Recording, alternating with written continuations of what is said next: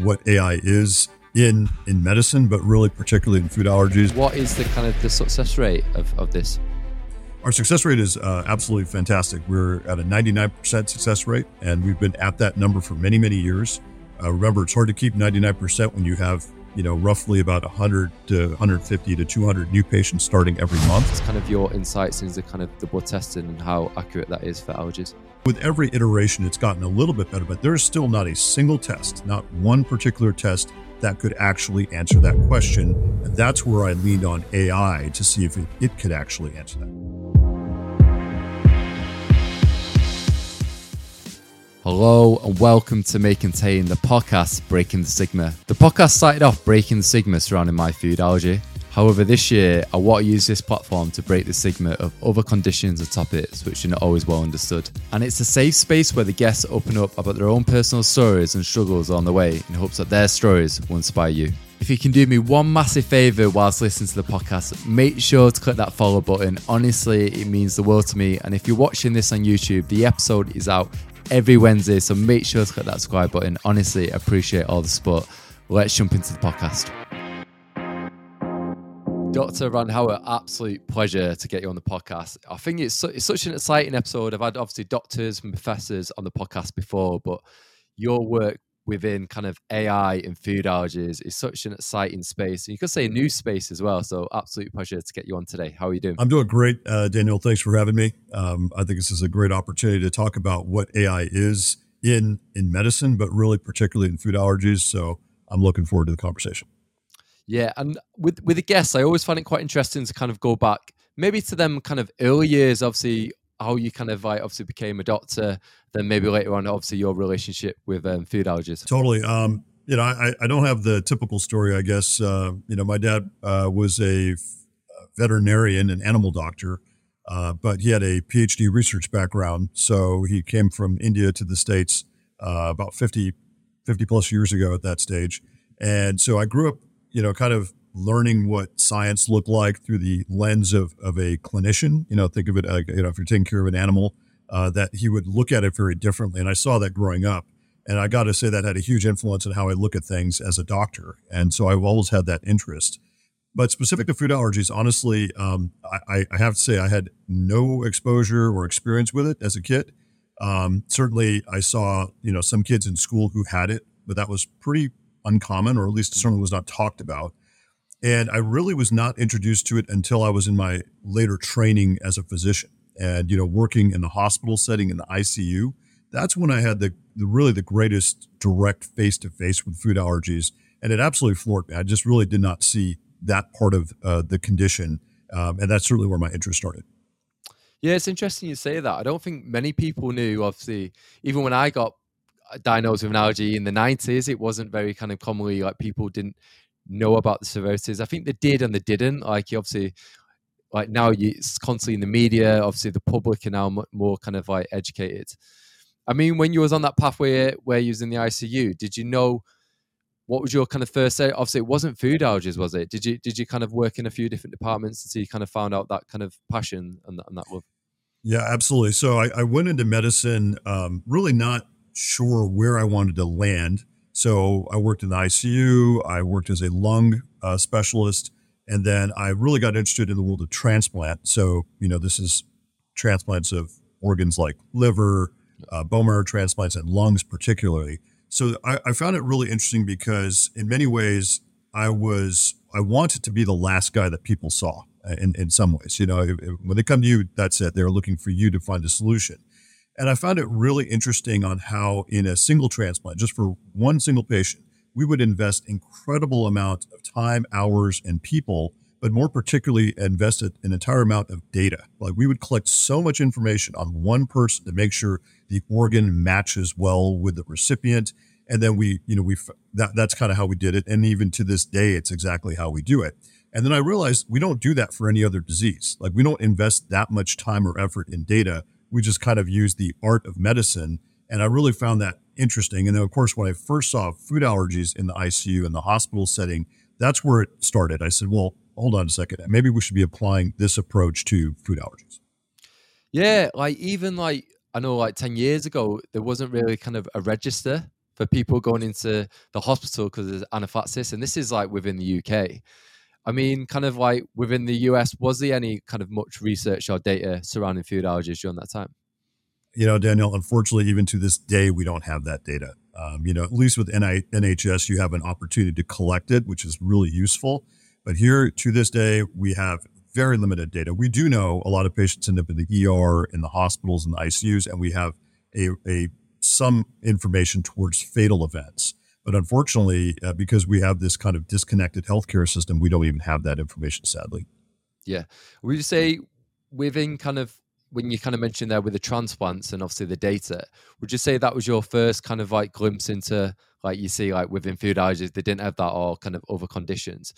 I mean, that kind of like stems on quite nicely into kind of the data and research into AI as well. Yeah, totally. I mean, when I could tell you a specific story. When I was in a very large children's hospital and we had these patients come in, I remember pulling up their information, their data, and I said, this patient who has a peanut allergy, their blood values for peanut were very low. They were less than 1, like 0.9, and that patient was extremely ill. I mean, on a ventilator, extremely ill from a peanut exposure. And down the hall in the next ICU, it was a very large hospital, large ICU. Down the hall was another child who ate same amount of peanuts. Their peanut numbers were about 90. And that patient was relatively fine on a little bit of oxygen. It was, likely going to go home later that day. So I immediately saw this discrepancy that somehow the values that are present, these numbers that we, test people with, are not really reflective of the disease. And that's kind of where it all began. Yeah. When you mentioned there, like, obviously the values, obviously, like within kind of like the blood tests, obviously that gives you a bit of an indication. I mean, how accurate is that? Because I know it's also a bit like bad practice in terms of like if you do a blood test and you send it off through like a third party, it's always great, obviously, to kind of do it for your doctors so you get a full kind of 360. But what's kind of your insights into kind of the blood testing and how accurate that is for allergies? I think maybe before I answer that question, I'd even take a step back and say, look at all of medicine. Look at all kinds of diseases, strokes, heart attacks, and such. Is there a single test that predicts the disease well? And the answer is not. No single test is going to say, hey, here's the disease, outside of something like a biopsy, something really invasive, right? So in the world of food allergy, we've had such a slow development of testing. I mean, I don't tell you the whole story, but you're going back 60, 80 years with skin testing. You're looking at the late 70s with blood testing, some improvements in the 90s. But when I first got into the space, I was really interested in improving the testing data themselves, the types of tests. Can we get better? And with every iteration, it's gotten a little bit better, but there's still not a single test, not one particular test that could actually answer that question. And that's where I leaned on AI to see if it could actually answer that question. Why is that? Is it down to budget? I know it's a big issue, obviously, kind of within the UK. There's not many hospitals which specializes not only in food allergies, but also kind of the mental implications of that as well. Is that the same in the US? It's definitely the same. I also think that food allergies here are something that I call like an orphan condition, right? It's something that nobody really wants to own. I'm certainly not your prototypical allergist. I mean, I have a lot of other specialties, but I found that the classical allergy world was not very enthusiastic to deal with this condition. It seemed very complex and risky. The other specialty that would technically deal with the food allergy would be a gastroenterologist or a GI doctor. They certainly don't want to deal with these cases. So I found that there's really almost a lack of interest in trying to solve this problem. And certainly when I started almost 20 years ago, that's what I saw. Yeah. And what was your kind of first, when you kind of look back, your first kind of time you kind of come across AI and kind of thought like, well, this could potentially kind of work within the healthcare space? Do you remember that first kind of experience with that? Yeah. I would say it happened a couple times. One was actually not in the field of food allergy. I was doing work in another lung disease, a lung disease that affects people with something called sickle cell, which is a blood-based disease. And I started pulling all kinds of data from the lungs of these patients, and I started looking at patterns. AI is all about pattern recognition. And I was able to see patterns, and we started utilizing that to actually build a forecasting type of diagnosis and treatment. Now, it was very small back then. I'm talking about 180 patients, things of that nature. But to this day, that work continues. That's how good it has been for that one condition. And I started realizing that if we can collect enough data, if we can collect enough information, we can then start to look at patterns. But you must collect the same information on every single patient. And that's the only way you can study the immune system of individuals and indeed, especially in food allergies, the proteins that they're actually eating, the proteins like peanuts that cause the problem. We need to study those as much as we study the immune systems themselves. With I mean, how much do you rely on it? Because obviously, is there any mistakes, or obviously there's always human errors, but how much you kind of rely on kind of AI and also your own kind of intuitions as well? Yeah. I mean, I'll even kind of take that back a few years. By 2008, when I started my food allergy work, the first thing I do, and as anybody has to do in AI or really any sort of software space, is you have to build data sets. So we built our first data sets by 2008, and that meant we took the blood of hundreds of patients who have food allergies and started analyzing that data and built a data set. We also started studying peanuts, cashews, pistachios, a slew of different proteins in the laboratory, and we built data sets there as well. So now I have these two very large data sets. Those two large data sets at that time, remember this is a long time ago before Chat GPT and such, we actually then started using machine learning to see what patterns existed between these two things. Back then, I would say the machine learning system was still roughly about 80 to 90% accurate. So right away, I knew I was onto something, that we could actually make a diagnosis using a machine learning AI type system. But I didn't have enough data. I didn't have enough patients. And that's really where I started to say, hey, we need to get this into a model and we need to start bringing patients into the system. And now 15,000 patients later, we have an immensely robust system that is treating patients from all around the world. I was going to ask, like, what kind of the perspective from kind of the healthcare or people looking in, what are their thoughts on AI? Is he a bit of kind of skeptical? Is this right, or is it actually going to help? I mean, it'd be great to kind of get your thoughts on that. Right? It's a great question. I'd say 8 or 9 years ago, there was a lot of skepticism. I mean, they didn't understand the concept. Even my physician colleagues that I trained and I hired were very skeptical. They said, "Yeah, we're not taught this in medical training. So how come you're using these systems that operate in many ways more efficiently and maybe even better with accuracy than the human operator?" And that was that many years ago. I think in the last 2 to 3 years, there's been a much greater acceptance, which I appreciate, because we're seeing AI now deployed in a few other spaces. There's a great story behind a system called Watson, which was designed by IBM. And, it's done a lot of great things in trying to establish itself in healthcare. It also eventually did not work well in healthcare. But from those types of examples, I think people have learned and said, hey, let's give this a try, because clearly this is working in many other sectors of the economy. Why not try it in healthcare? Yeah. So obviously, with the food institution, obviously, which you set up, was it is it 15 years ago now? It's almost 18 years of work. Our actual institute went live in 2015. Yeah. I mean, that must have been quite revolutionary, obviously, back then. I mean, how many patients have you seen now? You mentioned over 15,000. Yeah, 15,000. We're the largest globally. Any kind of group of food allergy patients, we're on the map. And again, we've been doing this consistently since basically 2005. Yeah.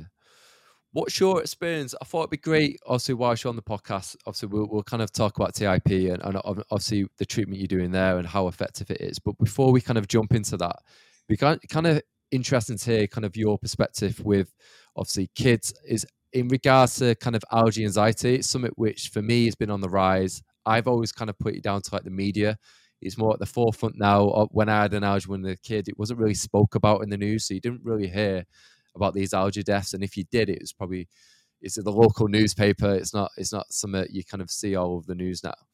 What's your kind of thoughts with kind of parents? Have you kind of seen a lot of allergy anxiety within kind of the parents and the child? Yeah, you're absolutely right. As somebody who deals with chronic illness, I have many patients of all different disease states. And when you're dealing with a chronic disease, it is anxiety provoking for anybody who's dealing with it. And when I first started dealing with food anaphylaxis and food allergies, I didn't understand what that meant for my patients. And I'll tell you just a quick story. I mean, I remember this is going back to 2007 or so, where I had a patient who was an American football player who was, in high school. And, we worked very hard on his case. He had peanut and several tree nut allergies. And we finished everything, and he was in remission from our program.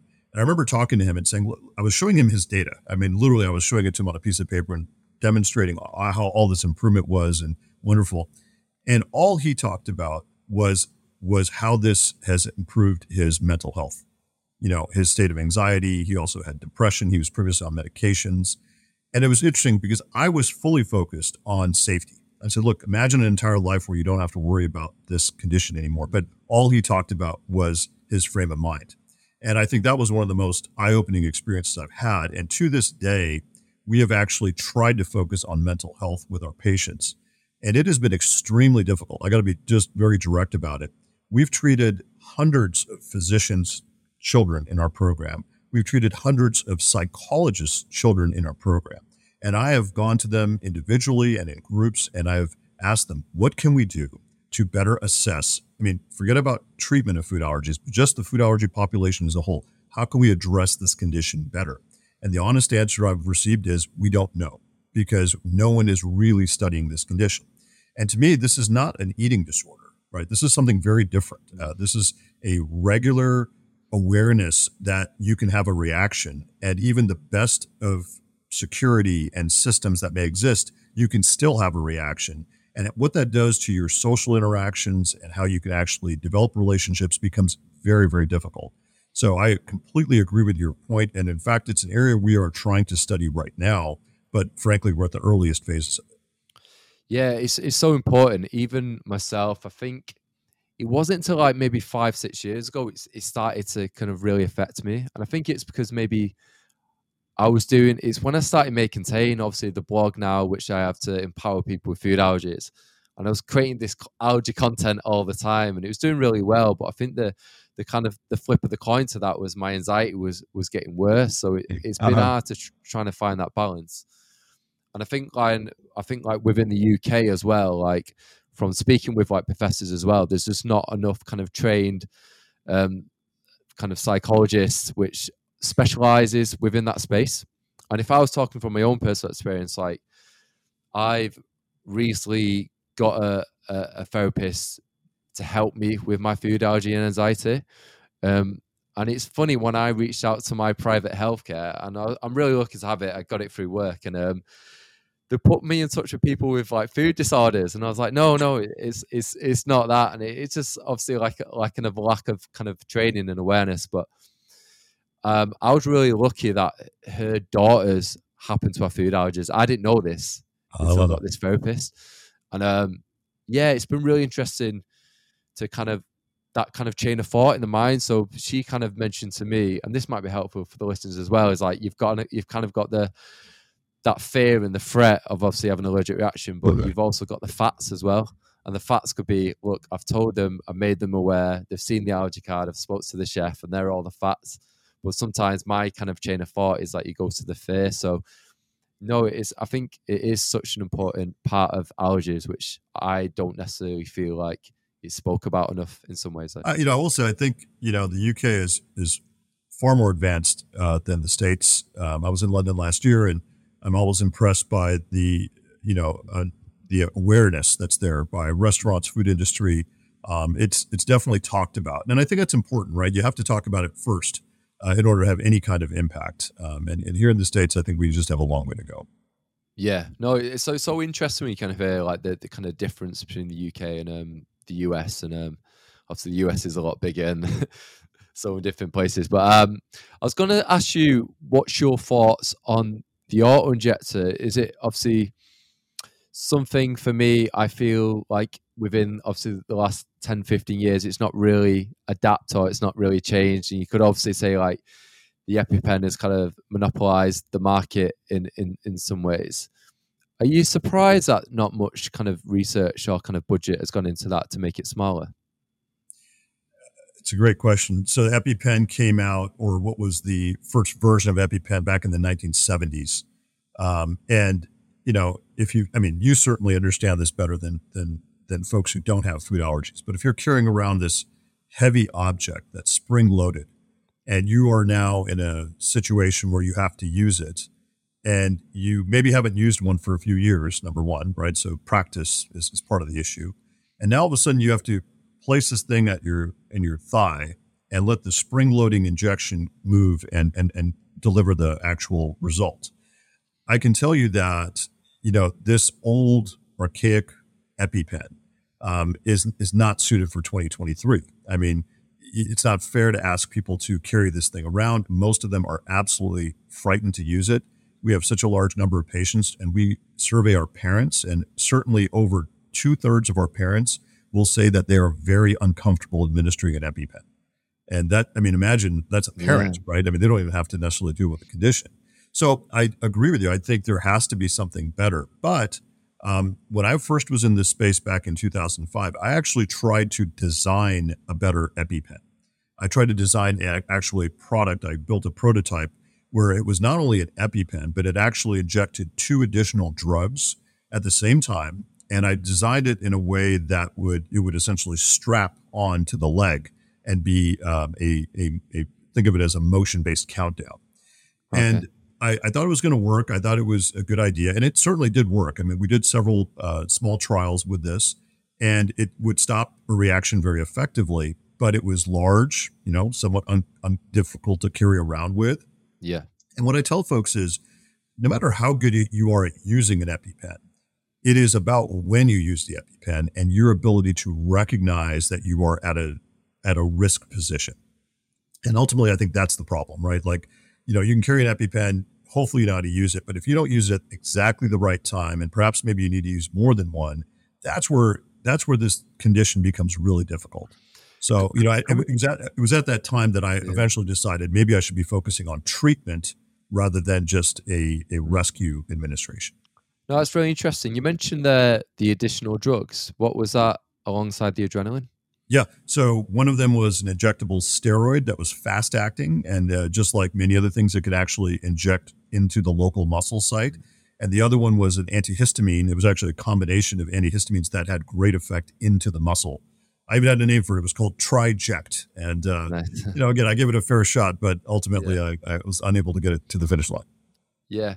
It's interesting. You mentioned there, obviously the device and kind of the size of it as well. And, I always get asked all the time, like, where do I carry it? And I'm like, no, I just carry it in my pants. But like you say, when you're on nights out or you're having drinks with the guys, like, there's only so much you can fit in your pocket apart from your phone and your wallet and 2 EpiPens. I'll say that EpiPen, remember, there's a couple new devices that are trying to get on the market. One of them is like a nasal spray. I'm not sure how much of that's been talked about, but it tried to get FDA approval here in the U.S. a few months back, and it did not get approval yet. Which I think is, do you know why that is? We have a pretty rigorous approval process in the federal government.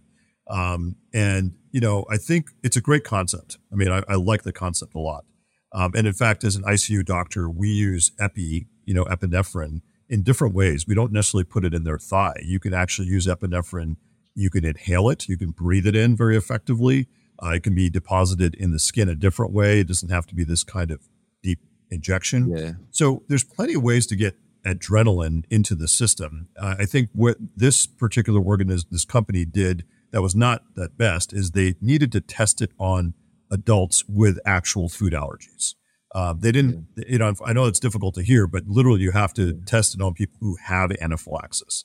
And since they did not do that, the FDA was really resistant to just go ahead and approve it. You mentioned earlier about obviously like the parents, obviously 2/3 the being like obviously that kind of hesitance to kind of use the EpiPen. Do you find within obviously kind of your research, are people using the EpiPen enough, or they're not using it at all in these kind of circumstances? It's very sad, Daniel. I'll tell you, we survey our own patients, before they start the program, and 2/3 again of the parents say they're not comfortable. When they're even in our program, about 5% of them, and we're a pretty rigorous program, we're watching and keeping track, and we're doing it with technology.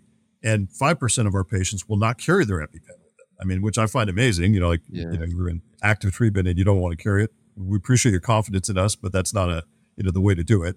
And then ultimately, we also surveyed schools, so elementary schools, and we were absolutely surprised that there's at least one kid with food allergies in every classroom in general. And that means there's an EpiPen sitting either at the teacher's desk or at the nurse's office. And we were absolutely shocked to find that the teachers themselves had almost zero knowledge and zero training on how to administer an EpiPen. So if there is a reaction at school, they're not prepared to deal with it.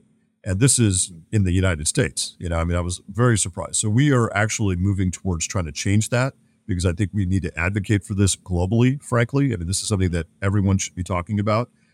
Forget about the restaurants for a second, just focus on schools, and let's make sure schools are as safe as possible for kids. Yeah, because you find that a lot of them sometimes administer kind of into the thumb. And there's a guy called Zach Marks. I don't know if you've heard of him, but he's done it's like defibrillator, but for allergies. So obviously it contains EpiPens. And I think he's got it in over like 200 schools now. So yeah, it's incredible, obviously, the work he's doing. And obviously with that, with like the workshops and the training. And I think it was last year, like every year I try and do like a video on my Instagram, and there's a few of us. And it gets like hundreds of thousands of people views, like in terms of people like getting involved, showing how to use the EpiPen, and like there's such a kind of a lack of like awareness there. Yeah. In regards to that kind of timing, I think it's so important you mentioned that as well. In terms of how many symptoms should you look out for until you use the EpiPen? Because I used it once, I had a bit of an itchy throat, but I thought it was anaphylaxis. Looking back, it could have been a panic attack. Do you think you should look out for more than one symptom before you do use the EpiPen? It's a great question. And what I tell all of our patients is, if you feel you're having a reaction and it's significant for you, because one thing I do know is that all patients, their perception of their symptoms is different, especially based on age. If you're 4 or 5 years old, 20 years old, or even an adult, your perception of symptoms is going to be different. And the perception is really based on which organ's involved and kind of the size of that organ. So like a quick example is the airway, which is the most critical thing of a very young child. If they're complaining of symptoms, obviously that airway is very small. So we want to make sure they get epi right away and keep that airway nice and open. If you're an adult, you have a much larger airway, about 2.5 times the size of a child's airway. And so you have a little more give to try to, kind of make a decision. But no matter what, if you feel that within the first 3 to 5 minutes of you starting to feel symptoms, if 3 to 5 minutes have gone by and you're not feeling really stable or better, you should just go ahead and use the EpiPen. There's no reason to delay. It's really, really important. I always feel that the mistakes that occur are when individuals are downplaying their symptoms for past 3 to 5 minutes. Yeah, that's so interesting, because it's always really scary, isn't it, when you're trying to work out, is it just high, is it a mild reaction, and trying to work out kind of that difference. And to be honest, when I used that, I honestly thought my neck was the interesting thing with that was when they did all the blood tests and they did the heart monitor, everything was okay. So I don't think, if it was, it would be great to get your thoughts on this. If it was anaphylaxis, then maybe the symptom, maybe blood levels wouldn't have been as normal as there was, maybe. That's true, right? Yeah, absolutely. I there's the condition, which is, peanut allergy, and what your anaphylactic reaction is depends on many factors. I'll just give you like a couple examples. If you were just exercising, right? You're at the gym and your heart rate was at 125 beats per minute, and then you were just cooling down and you happened to eat something that was contaminated and that had peanut in it, your chance of having symptoms there is much higher because your heart rate is higher, and that's going to start circulating the allergic response faster, right? So ultimately, if you are feeling symptoms in that setting, you probably want to respond a bit more aggressively. At the same time, if you are absolutely, heart rate's at 60 beats per minute, you're resting and so forth, it might take you much more time to develop symptoms And indeed, those symptoms may even start to resolve within a matter of minutes because the circulation of the allergic response is really everything, right? As soon as that Yeah. circulated allergic response is under control, you're good to go. You don't have to worry about it. But the question is, when do you need to deploy that epi? And so that's the gray zone that Yeah. everyone's kind of stuck with.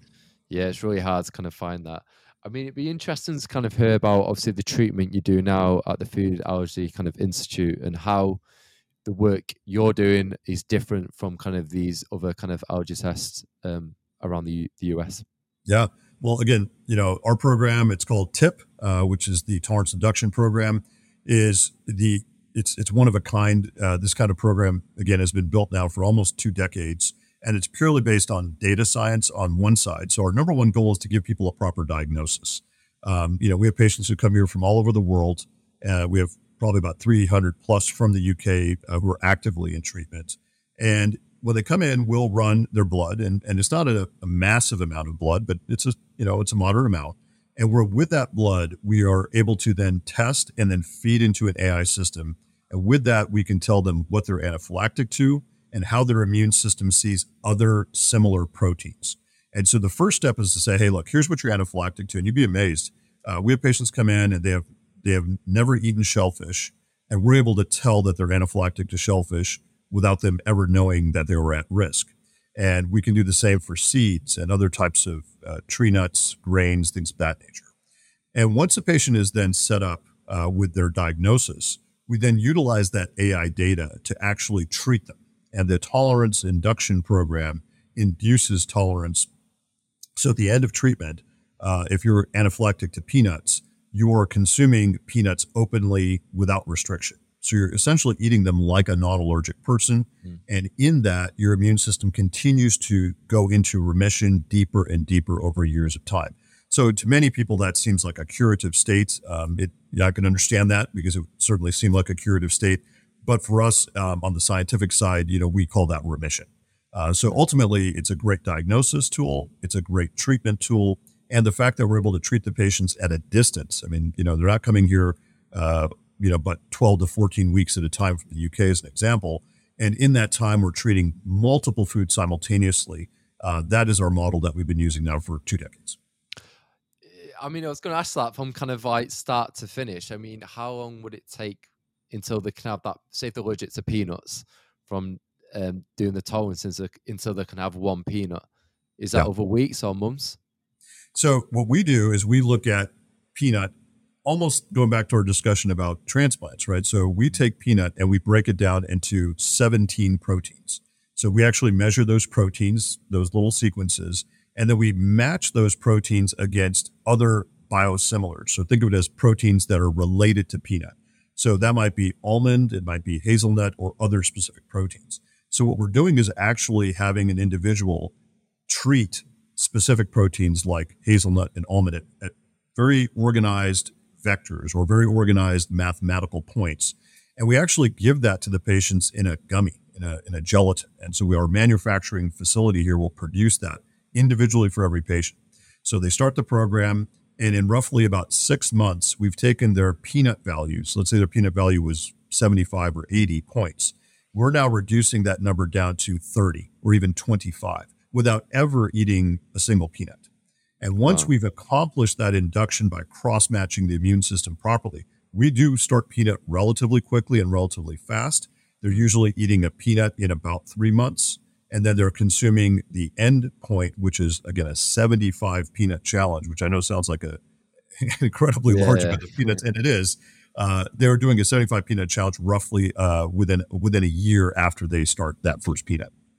Yeah, I mean, that must be crazy, kind of the difference there. And what is the kind of the success rate of this? Our success rate is absolutely fantastic. We're at a 99% success rate, and we've been at that number for many, many years. Remember, it's hard to keep 99% when you have, roughly about 100 to 150 to 200 new patients starting every month. So we're continuing to grow. And the reason why we're so successful, in my opinion, is our AI. It's our technology side of things, right? We're able to test very accurately, use the analytics really, really well. We're able to track those patients. They're able to get these little gummies on an organized basis. So the room for error is very small, and we can kind of then predict. So indeed, our patients come in, and we will predict for them in how much time they will be finished with all food proteins. So literally, we can predict when they'll hit remission within about a 75-day window period in the future, which is amazing, right? Imagine having Yeah, any other medical condition and saying, hey, in 2 years' time, you will be in remission of your disease. yeah. But that's what AI can help you do. And you mentioned there people from the UK are actually traveling all the way over to the US. I mean, how Yeah. many visits do they have to come and see you if they're traveling from the UK, just out of interest? Yeah, I still remember my first patient from the UK. This is going back to 2012, right? So over a decade ago. And I remember when they showed up and I said, well, how did you even find us? I mean, like we don't advertise what we're doing. Yeah. But, she knew somebody and her son had a peanut and egg allergy, those two. And she had to come back for roughly roughly 7 visits. And to this day, he's in remission, doing extremely well. And that's one example. I'd say most of our patients are coming back roughly 4 times a year, and it's roughly about 2 years long. That's a fair number. Yeah. And then after the treatment, once they go into remission, do they still have to eat a little bit every week to kind of make sure they don't kind of go back to being anaphylaxis?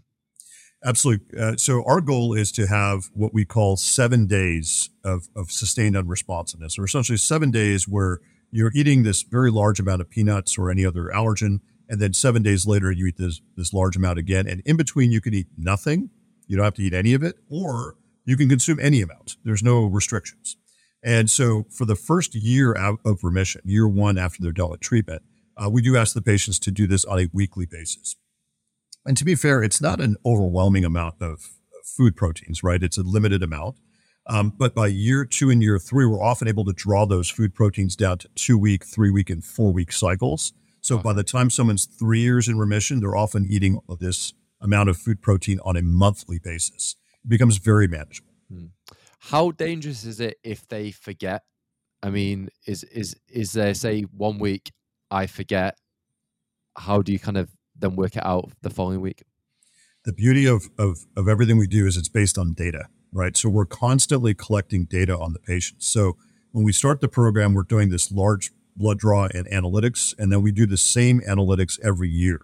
So we know that their immune system is driving deeper and deeper into remission.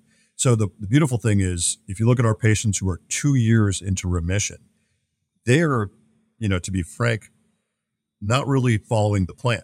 They're on average missing doses about 30 to 40% of the time. Yet we don't hear from them. They're doing well, they're clinically well. Hmm. And we have technology, so the technology kind of monitors and assists them and reminds them and so forth, right? But ultimately, what they're doing is they're consuming the food like a non-allergic person, right? So they go to restaurants and they order, peanut products without an issue. They don't even think about it anymore. And I believe that's what ultimately keeps them in this deep state of remission, is that they are consuming these foods like a non-allergic person, which means large, irregular amounts of protein that are going on an Yeah. ongoing basis. You mentioned there obviously kind of building up that tolerance where they can eat peanuts.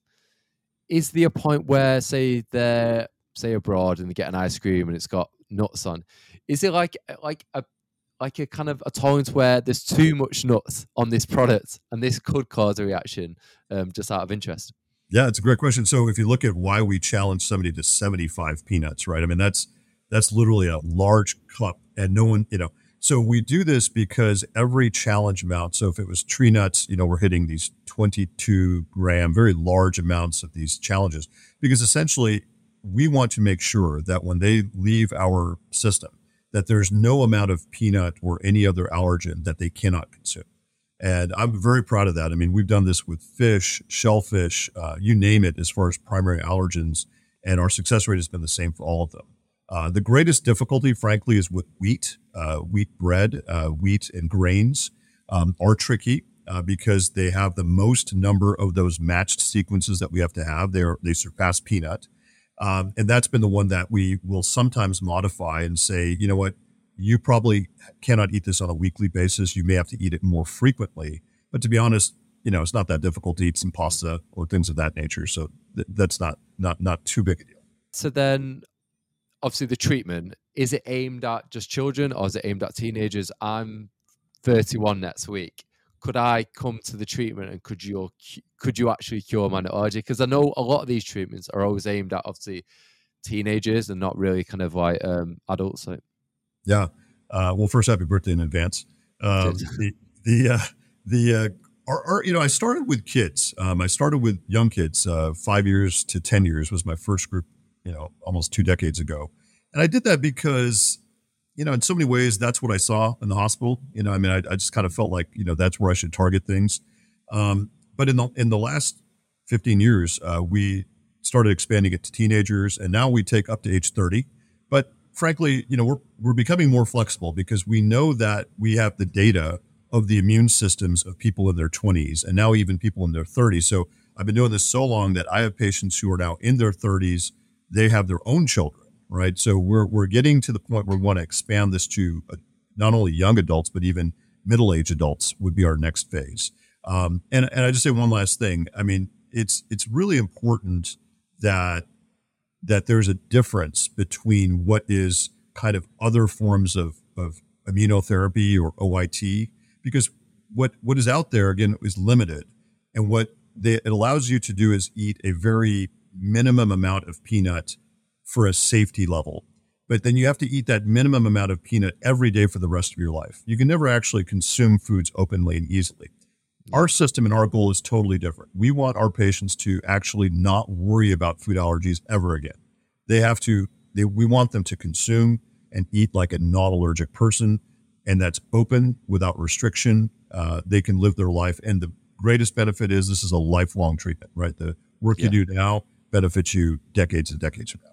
Yeah. And I mean, I've seen like the OIT kind of treatment on TikTok, and I'm picking up millions of views.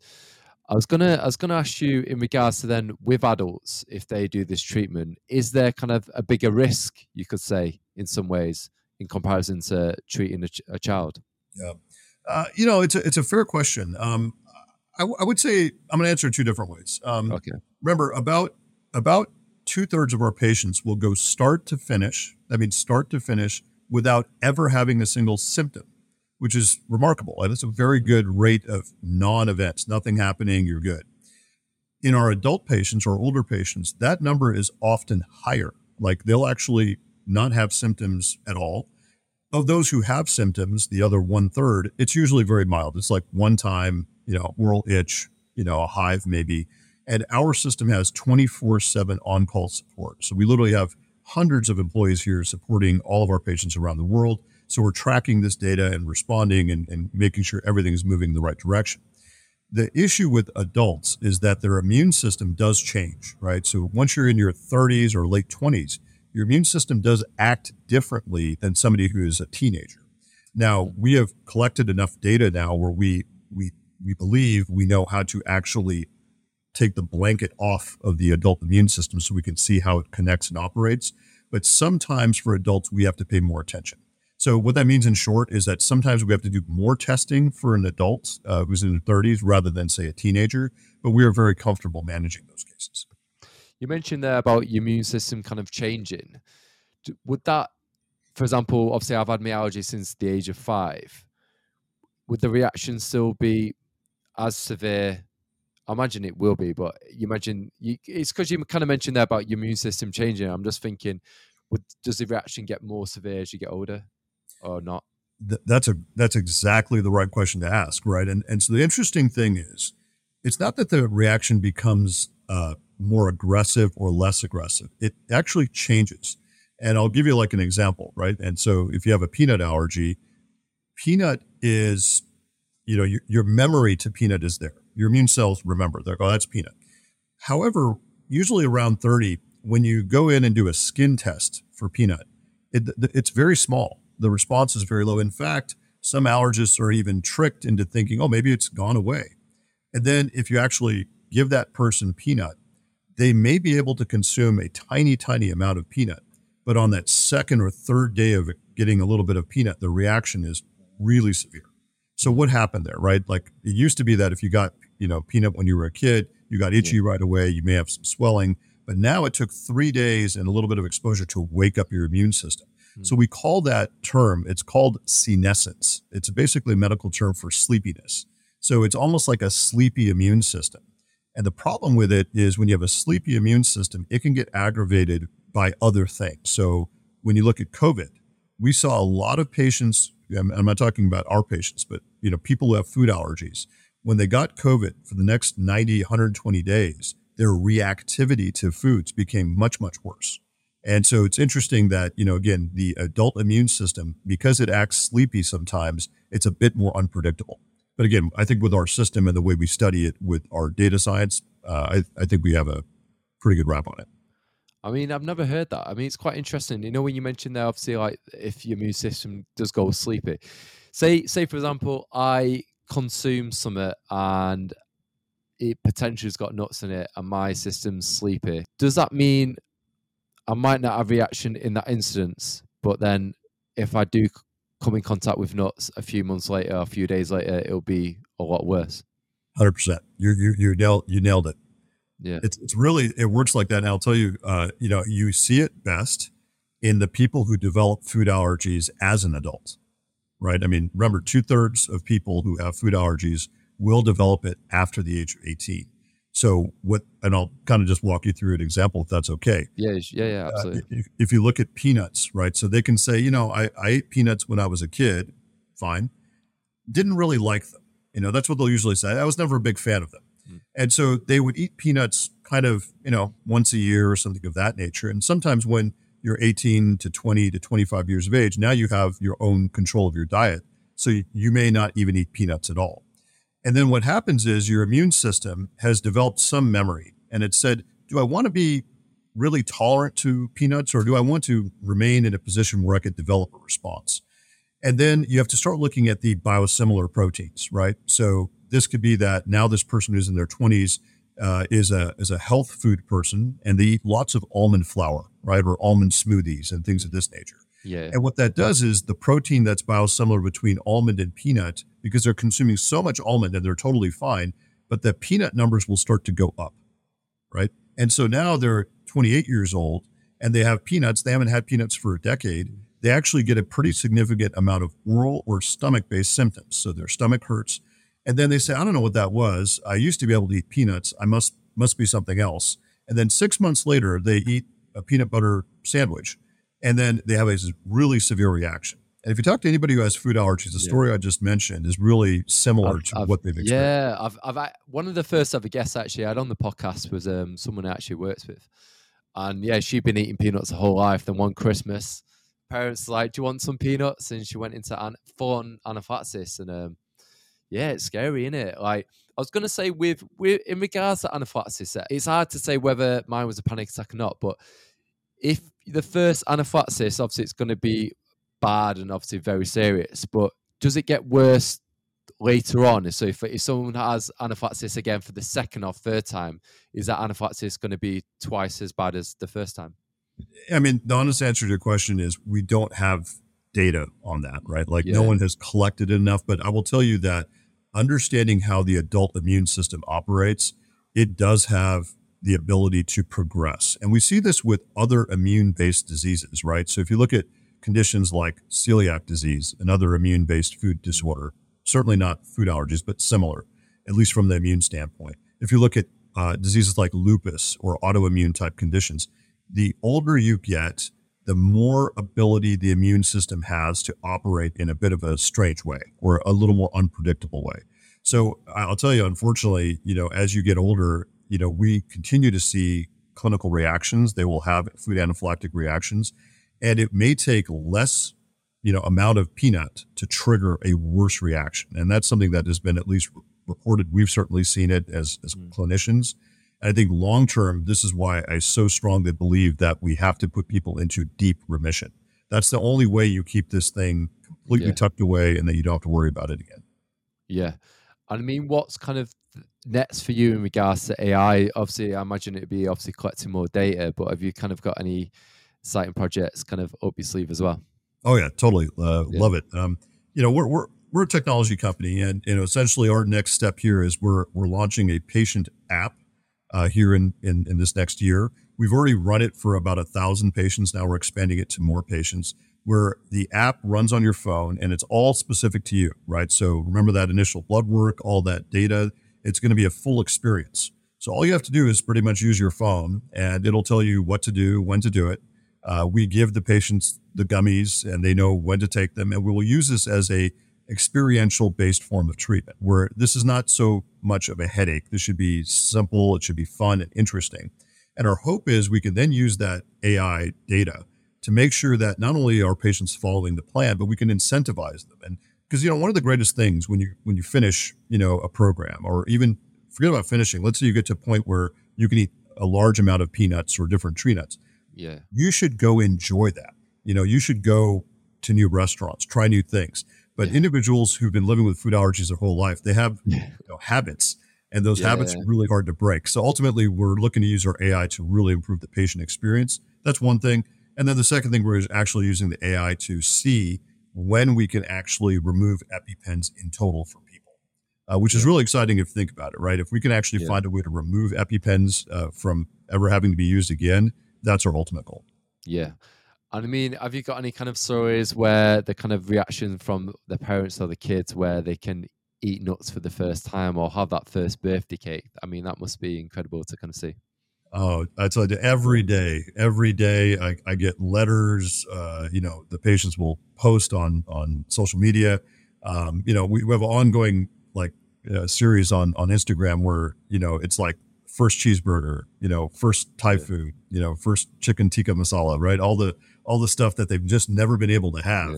And the look on the patients, on the kids, young adults' face, it's so cool. It's really, really remarkable. It really keeps us motivated to do what we do. And ultimately, we believe we are the future of where this is all heading. Whether others build up AI systems, we encourage them to do it. I mean, this is the way we can actually fine tune medicine. But man, whatever time we have on this planet, if we can enjoy it to a maximum, this is one way to get there. Yeah. And do you ever fancy getting offices over in the UK so you get more UK patients? We're working on it. No, we're definitely in a position to get there. We're looking at 2024 to open up a few more sites. We already have 2 sites in California. One's in San Diego, the very south of Southern California, and then our main headquarters is in Los Angeles. Our number one first goal is to get to the East Coast. So New York City is our target, the New York City area. At least that would cut the flight time down initially. I was in the UK last year, and I did have some conversations about how this would technically work and how we would have to open, given the rules and regulations of the UK. So it is definitely high on our list to find a way to get there. I was going to say that with the regulations in the UK, are they very different, obviously, to the US? And do you think it would be quite tricky to kind of get it kind of past the UK? It's interesting. What I learned there at through some folks I know at King's College was it's really not an issue from a regulatory standpoint. Like what we have as far as the AI system and the treatment model that's actually not a concern because we already have it submitted here to our FDA, and that kind of carries over to the UK. I think the difficult part is how to recruit physicians and other types of providers, if you will. And how do we train them? How does that work? And what's the jurisdiction? But, we're definitely looking at the opportunity to cross the pond. And if you're comfortable on obviously talking about this on the podcast, what is the cost? Is that something you'd be open to kind of talk about in terms of how much would it cost, for example, if I wanted to kind of come over to the US and start the treatment? So, when I first started this program, I've always had the intention to make this as affordable as possible. I mean, my goal was to make this cost the same amount as orthodontics. So if you want pretty teeth, people will pay a little bit of money for 1 or 2 years, and then they have great smile for the rest of their life. I know it sounds a bit silly, but I felt that was a reasonable model. Because our model, again, we have hundreds and hundreds of employees. We have lots of space, activity, manufacturing, our own diagnostics laboratories and such, right? So this is a very expensive operation to run. We had to find the model that works well. As our population grows, we've been able to reduce cost. And so if you're in the US, the cost is less because we have insurance programs that cover those costs. So Yeah. most of our patients are paying roughly around, if you add the cost of the treatment fees plus coming into the program, they're paying roughly around $7,000 per year to get treated. And that's only for 1, 2, or maybe 3 years at the most of what they're getting treated for. Yeah. And that's, I think, pretty fair. And then once they're done, the cost Yeah. really just drops precipitously. For our folks who come from other countries, and again, we have a significant number of patients from all over the world, it is a little more difficult because unfortunately, there's no insurance that covers those other costs. Those individuals are roughly paying, closer to about $12,000 a year, which I know is a lot. It's about $1,000 a month, but it is only for that brief period of time. Yeah. It's a 1 year, 2 year type program. And again, we're very proud of the results we have of our patients who are international. It is quite remarkable. I feel in so many ways they are very dedicated to this program. They're dedicated to their own health, and because that dedication shows in the success rates. Yeah. No, that's absolutely incredible. Honestly, it's been an absolute pleasure to have you on the podcast. Honestly, I feel like I've learned so much. Obviously, I've had other doctors and professors, but I feel like I've got so much away from this podcast, and it's definitely going to bring so much value for the listeners. So yeah, thank you so much. If anyone wants to obviously follow your clinic or follow yourself, would you like to share your website on the podcast? Absolutely. It's foodallergyinstitute.com. We'd be happy to talk to anyone who's interested in what we do. We have a full team of counselors who can pick up the phone or chat with you via text. Greg would have kind of learned more about our program, but ultimately, I really appreciate what you're doing, Daniel. This is all about advocacy and awareness, and it starts there. I think we have to empower both the young people and the adults, who have this condition. I'm very proud of the fact that we hire a lot of patients. I should say patients, not patients. We hire a lot of employees who have food allergies, and we are really aware, and we want to make sure that the global population